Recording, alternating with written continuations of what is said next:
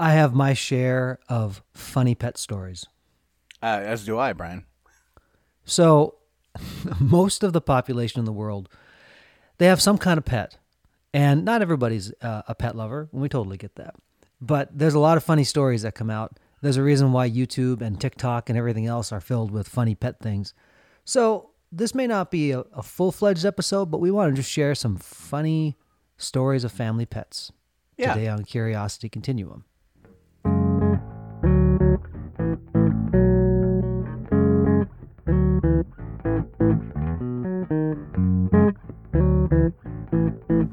Hey everybody, this is Josh. And this is Brian. Thank you for joining us today on Curiosity Continuum. If you're tuning in for the first time, Curiosity Continuum is a podcast and movement started by two lifelong friends who want to spark your curiosity, help you integrate that information, and enhance everyday contextual awareness in a constantly changing world. We want to do this by sharing conversations that explore, examine, and reframe common practical topics. And if you want to receive updates when new content is available, please be sure to hit subscribe on your favorite podcast app so you can get notifications from us, yes, us people, when there's something new to listen to. And we appreciate you, our listeners, for engaging with us and sharing your own curiosities as we go forward together. And as always, you guys can find us on curiositycontinuum.com. From there, you can link out to all of our social. And we thrive on your feedback and hope to start a conversation with you soon. So this conversation actually was something Josh and I were talking in between recording some other podcast episodes ago. Why don't we just record some of this? Because there's some funny things that happen here. So Brian's had a lot of pets growing up too. So Brian, you got any stories with pets that you want to tell? Yeah, the biggest pet, we were mainly dog and cat people, and primarily dog people. I think I tried to keep a pet snake outside. Now, you gotta understand, I'm like Indiana Jones when it comes to snakes. I just don't. But we built like these snake houses, and then we realized we didn't put the door on it firm enough. And so, I had a pet snake, and then I lost the pet snake, and I didn't even want to touch it, so I don't even know why I even had it. That's kind of just out of curiosity, where did you get the snake from? Outside? Yeah, these snakes. Remember, I had the garage, and they like to sun themselves on the side of that garage. Oh, like a gardener snake or something? Yeah, this was not like a cobra. a deadly python. Exactly. Indigenous to central Minnesota. Yeah. So dogs and cats were primary. I had this cat named Mindy. Now, Mindy was the cat that I remember the most. I have other cats from earlier on in childhood. This was the primary cat for many years. Was that the black and white cat? It was a black and white one. She was half Siamese, half something else. And she had this meow that was it sounded like some otherworldly being kind of calling from a distance, because Siamese kind of are known to do that. But this cat and I had a very tenuous relationship. And so this cat was a great hunter, but also very much liked to sharpen her claws on the couch. Well, before my voice changed, I had this higher pitched voice, and I had the highest pitched voice in the house as a little guy. And my mom would have me go, Mindy, in a thing to scare the cat so she would stop kneading her claws on the couch. Well, needless to say, that didn't actually build a good relationship between the cat and I. And oftentimes when I would get close, this cat would go ape crap on me and try to attack me. This is in middle school now. We'll fast forward. So I have the guys over. So Josh is one of these guys, friend Will and friend Eric, who are also friends to this day. But Will had really friendly cats at his house. Yeah, he did actually. And he went to go, saw Mindy, goes, "Oh, you have a cat." Now, things started to happen in slow motion, and I heard Freddie Mercury sing, "Mama just killed a man." I thought my friend's arm is going to come back and it's going to look like hamburger. He grabbed that cat, picked up that cat, loved on that cat. That cat was purring like, a classic car. I'm like, this is not happening right now. It was a completely different cat. She was 100% transformed, probably because Will wasn't afraid of her and she wasn't afraid of him. And all she got was loving affection. And as soon as I tried something like that, it went back to business as usual. But she was a voracious hunter. Unfortunately, she was hit by a car. That was the only thing that really took her out. She took on dogs. She took on foxes. She took on any other kind of animal you could think of, and she won. And so the only thing that actually made this cat go off the earth was being accidentally hit by a vehicle, which was a sad day. Our relationship got better at the end of life, which is good. We actually started to like agree with one another, and I think she probably got old and a little bit slightly more tired, and it helped our relationship. But you have a story of a cat named Cinnamon that you had. Yeah, okay, so I've got lots of stories with lots of different pets. I mean, I'll just kind of give you a real primer first of all. When I was growing up, we had hamsters, we had rats, we had guinea pigs, we had cats and dogs, we had birds, we had a bird? we had a parakeet, we had a parakeet, and then we had another parakeet. And the reason we got rid of the second parakeet was because then we had cats, and my dad thought it was cruel to the bird to have a cat always staring at the cage. But anyway, so we'll get back to the story of Cinnamon. So Cinnamon was a cat that my brother found, actually, because there was a neighbor down the road, like 3 blocks away. They had like a bunch of kittens inside of a garage, and they couldn't get these cats out of the garage. And like the dad, I guess, that lived in that house was like super cruel to animals. I mean, I don't know if he was like a psychopathic killer or what, but he was going to gas the animals out. So then he thought if he opened the door or something, the cats would just run out. But they didn't run out, I guess. So my brother grabbed one of the cats, and he said, well, he was able to grab one. And this was this cat, Cinnamon, it looked like a Norwegian, we looked it up. It was like a Norwegian kind of cat, like a mountain cat or something like that, they call it.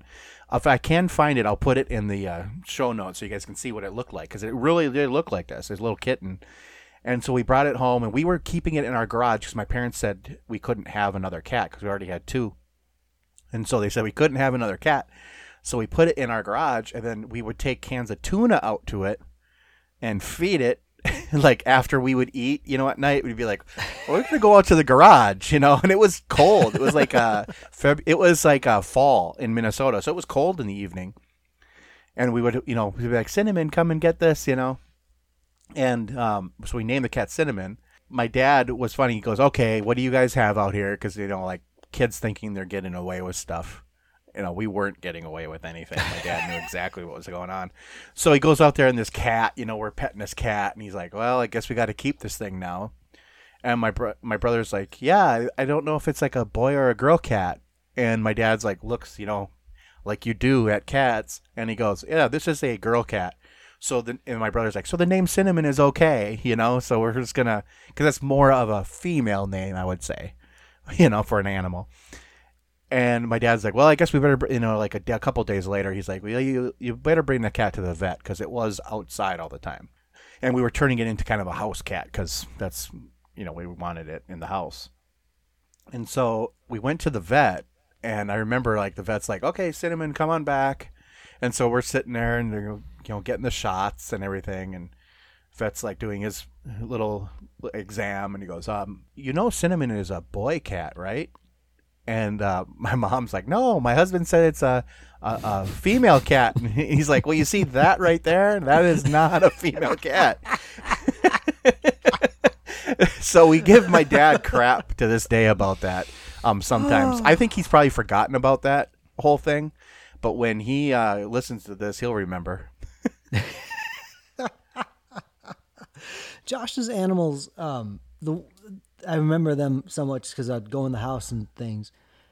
The cats I remember, but there was this dog that he got, was it midway through high school or something? It was this dog called Tyra. And Tyra was a Rottweiler Doberman mix. Yep. And I had that's my brother's dog, really. In reality, it was Jordan's dog, but my brother Jordan. But that thing was a huge dog, like 150-pound dog. And when I saw this dog, they said it was a Rottweiler Doberman mix. I thought this thing is going to be a bear and eat people and do things. This thing was the friendliest dog, but it thought it was a lap dog. This thing would come bounding in your lap, and all 100 and some pounds of it would all of a sudden just be crash landed right on you. It was like I think one of the, we always had good animals at our house because I think we're decent people, but that dog was probably the most like friendly right off the bat. Like when it was a little puppy, It was like always wanted to be on you. And then that's the only problem. If you have a dog, you know if it's like wants to be on you when it's a little puppy, it's going to be on you when it's a, when it's a big puppy. Big puppy, yeah.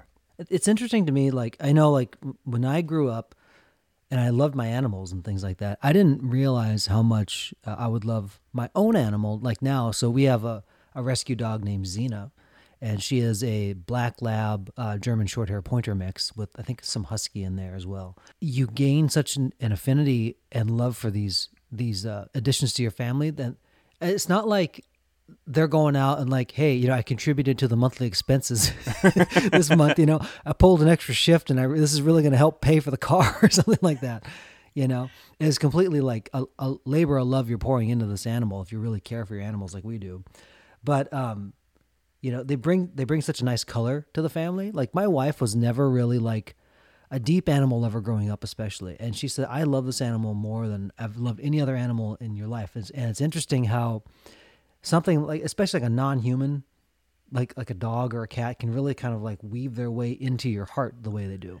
And I think it gives a little more meaning to life, instead of just like going to work, coming home, seeing your family. That's great too, but you need, like, I think what it is too with animals, especially dogs, it seems like a lot more that they give like an unconditional love to you, whether you were gone for 16 hours or you're gone for like 6 minutes. They're like, you're the best thing that's ever happened, Or it's like, you're feeding me again the same food. This is amazing. This is great. Yeah. And they really don't ask anything of you. True. They also, they're great listeners. Dogs, I think most of family pets know all the dirty secrets of the family. And if they could talk, I think some dogs would say, these fools are crazy. Look, your dog's seen you naked, and your dog doesn't judge you. So,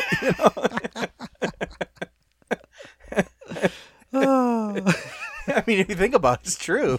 It's true. Very true. And they say nothing. They're great keepers of secrets and great lovers of your family. It's true. It is true.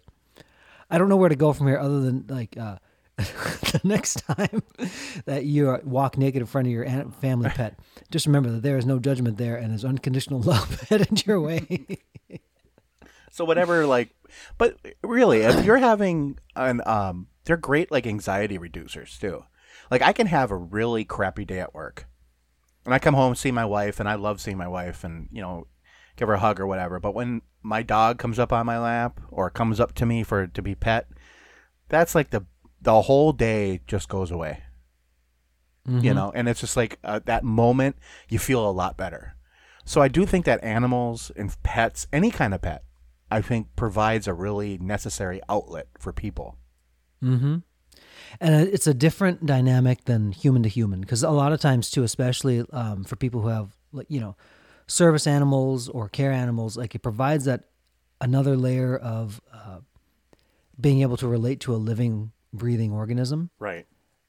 Than just like always having to talk to people. Because some people really have a lot of anxiety when it comes to being in large crowds or something like that, or even like for the brave veterans that have served and protected our country, and they come and now they have like a service animal just to kind of help them in crowds to relax. Like, they really are a benefit. The unsung heroes of probably keeping a lot of us on the rails and not completely going off the deep end sometimes is just the companionship of a pet. Yeah. And I think that's a pretty good, decent place to put a comma, huh, Brian? We'll do it. In the meantime, go pet your pet. Or if you don't have a pet, you may consider getting one. Both Josh and I have rescued animals before in our past. And so we would say, if you can help adopt a pet or do something like that to kind of make their life on this earth a happier place, they'll definitely make your life happier as well. Anyway, until next time, I guess this is Brian. And this is Josh. For Curiosity Continuum.